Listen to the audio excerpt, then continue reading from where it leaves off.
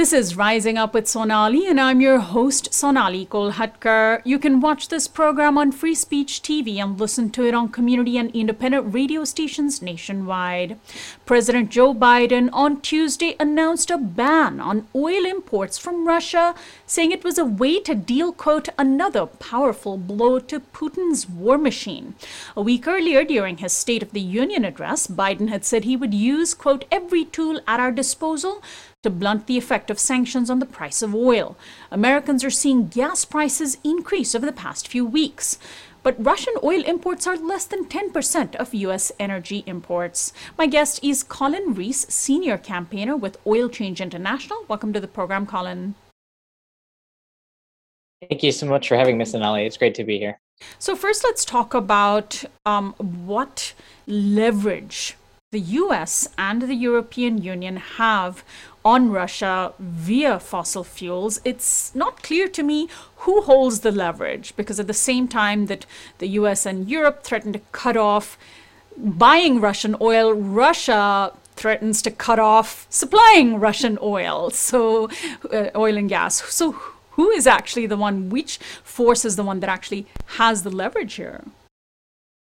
I think it's the complex interplay, and it's a reminder that we have a heavily global energy system, particularly the fossil fuel energy system, is heavily globally interconnected, and prices operate for the most part on a global market.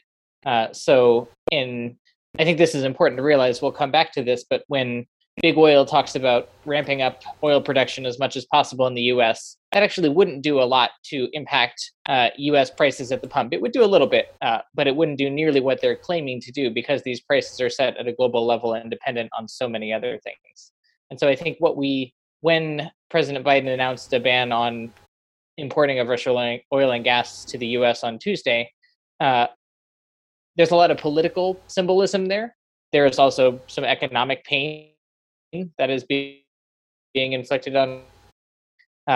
But it's important to know that the U.S. doesn't actually import that much Russian oil and gas. And so that is, I think, more of a political act.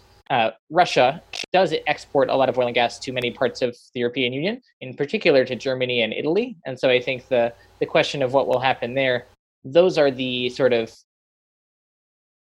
release valves, in a sense, that would put the most pain on Russia if the EU was to stop accepting Russian oil and gas. But as you mentioned, I think the EU is also heavily dependent on those sources of oil and gas, and currently experiencing massive price spikes. So I think it's a global war in a sense, but it's a complex issue with a lot of leverage on both sides. So let's talk about U.S. gas price increases, setting aside what might be happening in Europe. Gas prices were going up before this announcement by Biden to cut off Russian exports, or imports rather. And as I mentioned, something like less than 10%, I believe it's something like 7% of all U.S. energy imports are from Russia. So are headlines that link rising U.S. oil prices to the Russian war on Ukraine accurate? They're partially accurate. As with many things, that's part of the answer. We have seen rising gas prices well before the most recent surge in aggression from Russia and invading Ukraine. It's important to remember that the oil industry is a boom-bust industry. This has been the cycle of fossil fuel prices for, I think, well over 100 years now. This is an extremely volatile industry that goes through price spikes and price dips. And for that reason, it's not something that we want our economies to be hooked to, I think, in the future. For decades, we've seen economies rise and fall, political leaders rise and fall, huge political consequences all over the world, almost entirely because so much of the world's economy is hooked to this extremely volatile commodity of oil and gas to a lesser extent. And so I think that boom-bust cycle has always been in effect. It will always be in effect until we move the world off fossil fuels, which there's a lot more momentum to do right now. But the war in Ukraine has certainly increased the spike, in a sense, or increased fear among investors, driven up prices, perhaps more than, I think it's safe to say, more than they would have otherwise increased. So it's not the sole cause, but it is one piece. I think it's important to remember that we are seeing price spikes. We are seeing American consumers being hurt by this, particularly the most poor and vulnerable among us.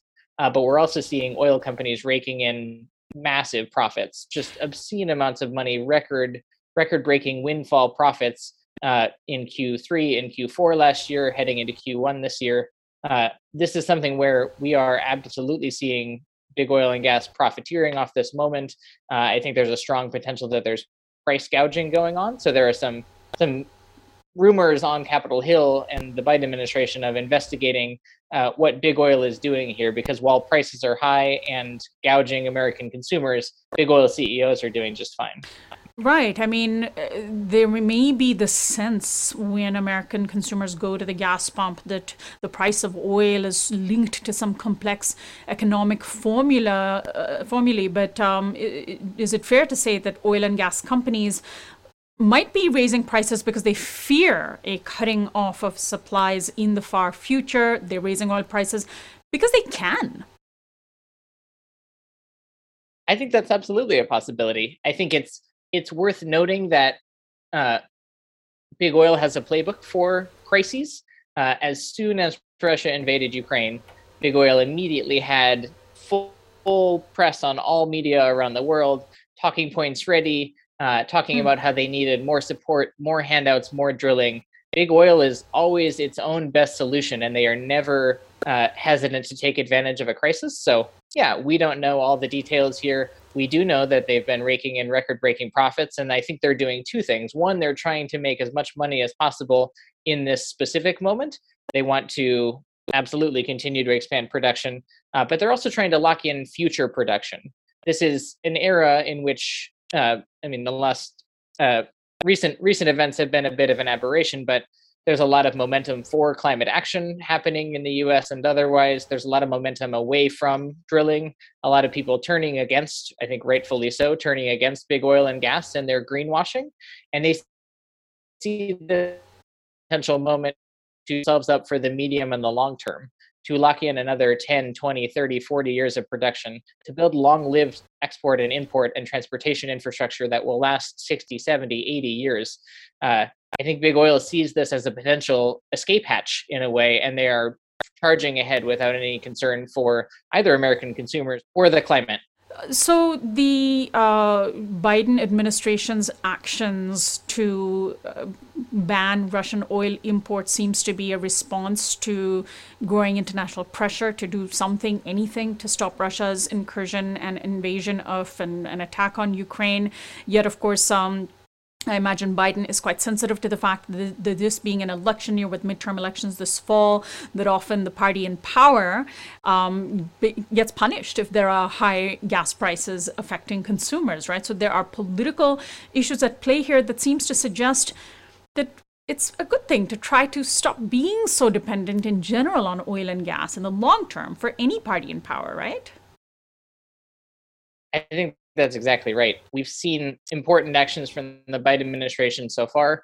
As you mentioned, Tuesday's ban on Russian imports of oil and gas to the US was a key step. I think it's important to recognize that this is a shift in some ways from the Biden administration. We've seen them for many weeks and months now talk about how Congress has to act, how there's a need for other parts of the government to do things on climate and energy. That's all true. But there's so much that the Biden administration can do at an executive level. And so I think this is an example. Banning these imports was an executive action that didn't require an act of Congress. And that's important precedent because the Biden administration can do so much more on climate and to address this emergency. The Biden administration can send checks to poor Americans. We saw that during the pandemic, for instance. The Biden administration can take executive action through something called the Defense Production Act to massively ramp up production of renewable energy technology, of energy efficiency and renewable energy technology, both for Americans and for Europeans and others all around the world for the global South. This is something where we can lead the world in hastening this transition, in reducing our dependence on foreign fossil fuels and Russian fossil fuels, absolutely, but on fossil fuels in general. Fossil fuels are just such a volatile commodity. It's a really bad idea to be hooking a lot of your economy to them.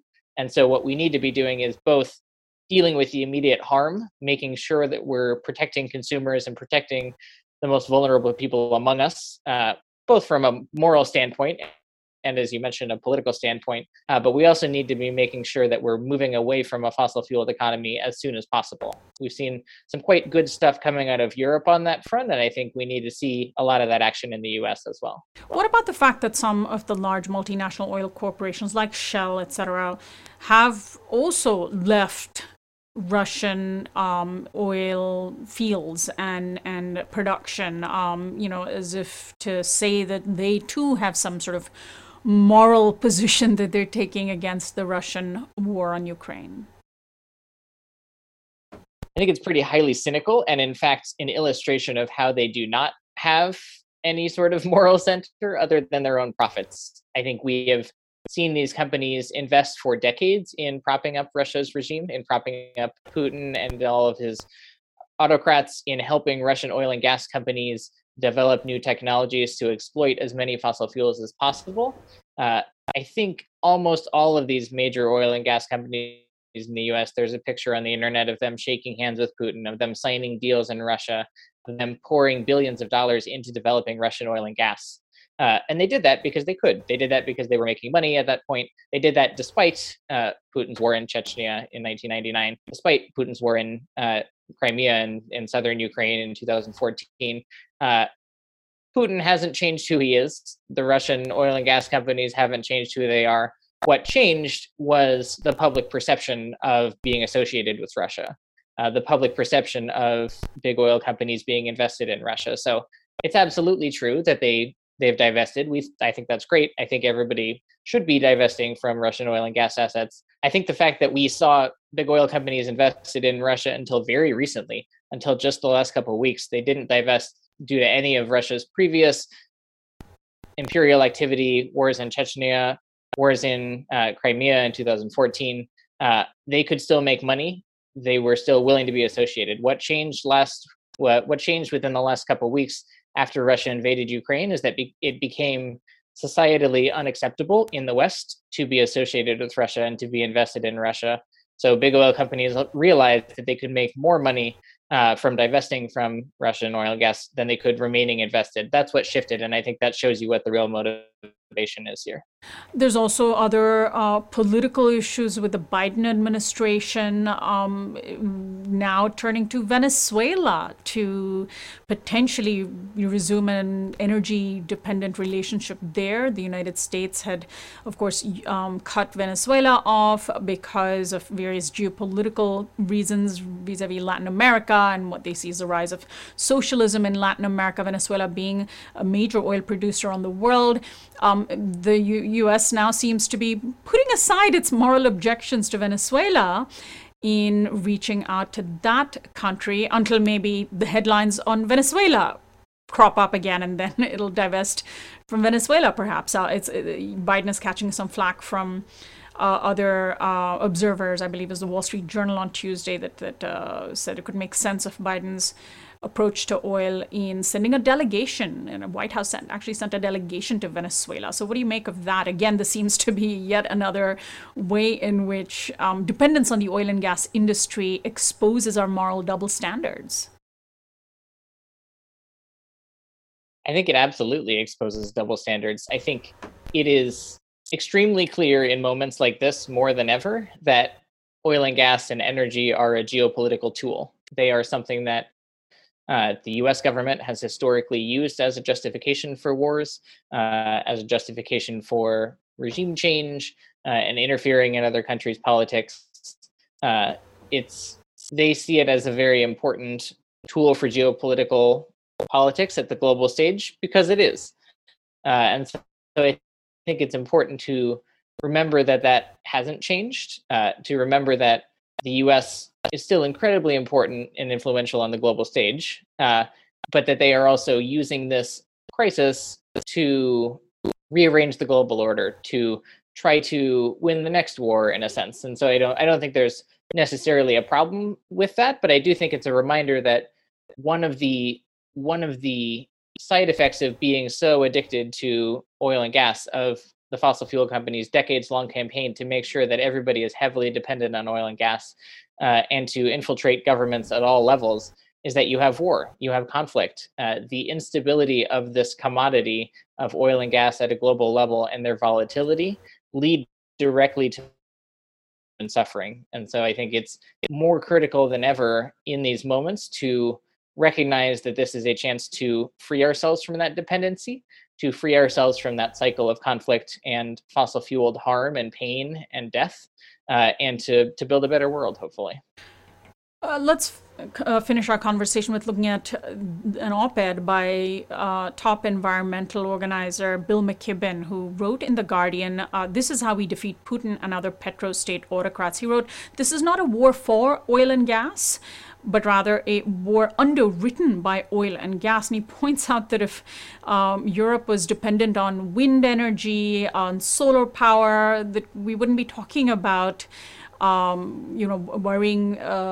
We wouldn't be discussing rising energy prices as lives are at stake. And he's also pointing out that the cost of renewable energy is incredibly cheap right now. So can you expand on that a little bit? How financially viable, say if you look at the energy industry from a purely capitalist perspective, why aren't we choosing renewable energy? Bill McKibben was exactly right in his op-ed. Renewable energy is cheaper, renewable energy is safer, renewable energy can be deployed more quickly. What renewable energy has been lacking over the last several years is political power. Big oil and gas have bought out our politicians. Big oil and gas have an outsized sway over politicians around the world, and they have been able to use that sway to lock in more oil and gas production, to block renewable energy deployment, renewable energy development. And I think this is a moment in which that can change. This is a moment in which we're seeing Europe announce exciting new initiatives to transition incredibly quickly away from fossil fuels and toward renewable energy. This is something that can happen very quickly. It can't happen overnight. So we do need to make sure that people are okay in the meantime. But there's so much that can be done. President Biden can do it through executive action in the US, and that Europe and other places are already doing to reduce our fossil fuel dependency, to help prevent any future wars over oil, because there won't be any oil happening at all. So that's a really good question. Why isn't Biden using this moment to push a critical part of his campaign platform, which is to reduce our dependence on oil and to address climate change by ramping up renewable energy production? This would seem to be a win-win politically for him. I agree. I think it is a win-win. I think I was surprised not to see more mention of his incredibly popular climate plan in his State of the Union. I will say, I think that an important piece of this is not just building renewable energy, but in resisting big oil and gas and the GOP's calls to ramp up drilling, to ramp up fossil fuel expansion. And so we really need Biden to hold the line there as well. These are projects which would not be built for several years, which would in fact deepen our dependence on this fossil fuel system and worsen climate chaos all at the same time. And so I think so far we've seen some restraint in not acceding to those calls, but we need to see much more action to actively build out the renewables and kind of shift the economy in a new direction. Well, Colin, I want to thank you so much for joining us today. Give out the website for Oil Change International. Thanks so much, Sonali. It was great to join. We are at priceofoil.org, and you can find more there. And we'll link to that. Thanks again, Colin. My guest has been Colin Rees, Senior Campaigner with Oil Change International. I'm Sonali Kolhatkar. You can access this and other interviews on our website, risingupwithsonali.com, by becoming a subscriber. Find our audio podcast on iTunes and Spotify, and follow us on Facebook, Twitter, and Instagram at RU with Sonali.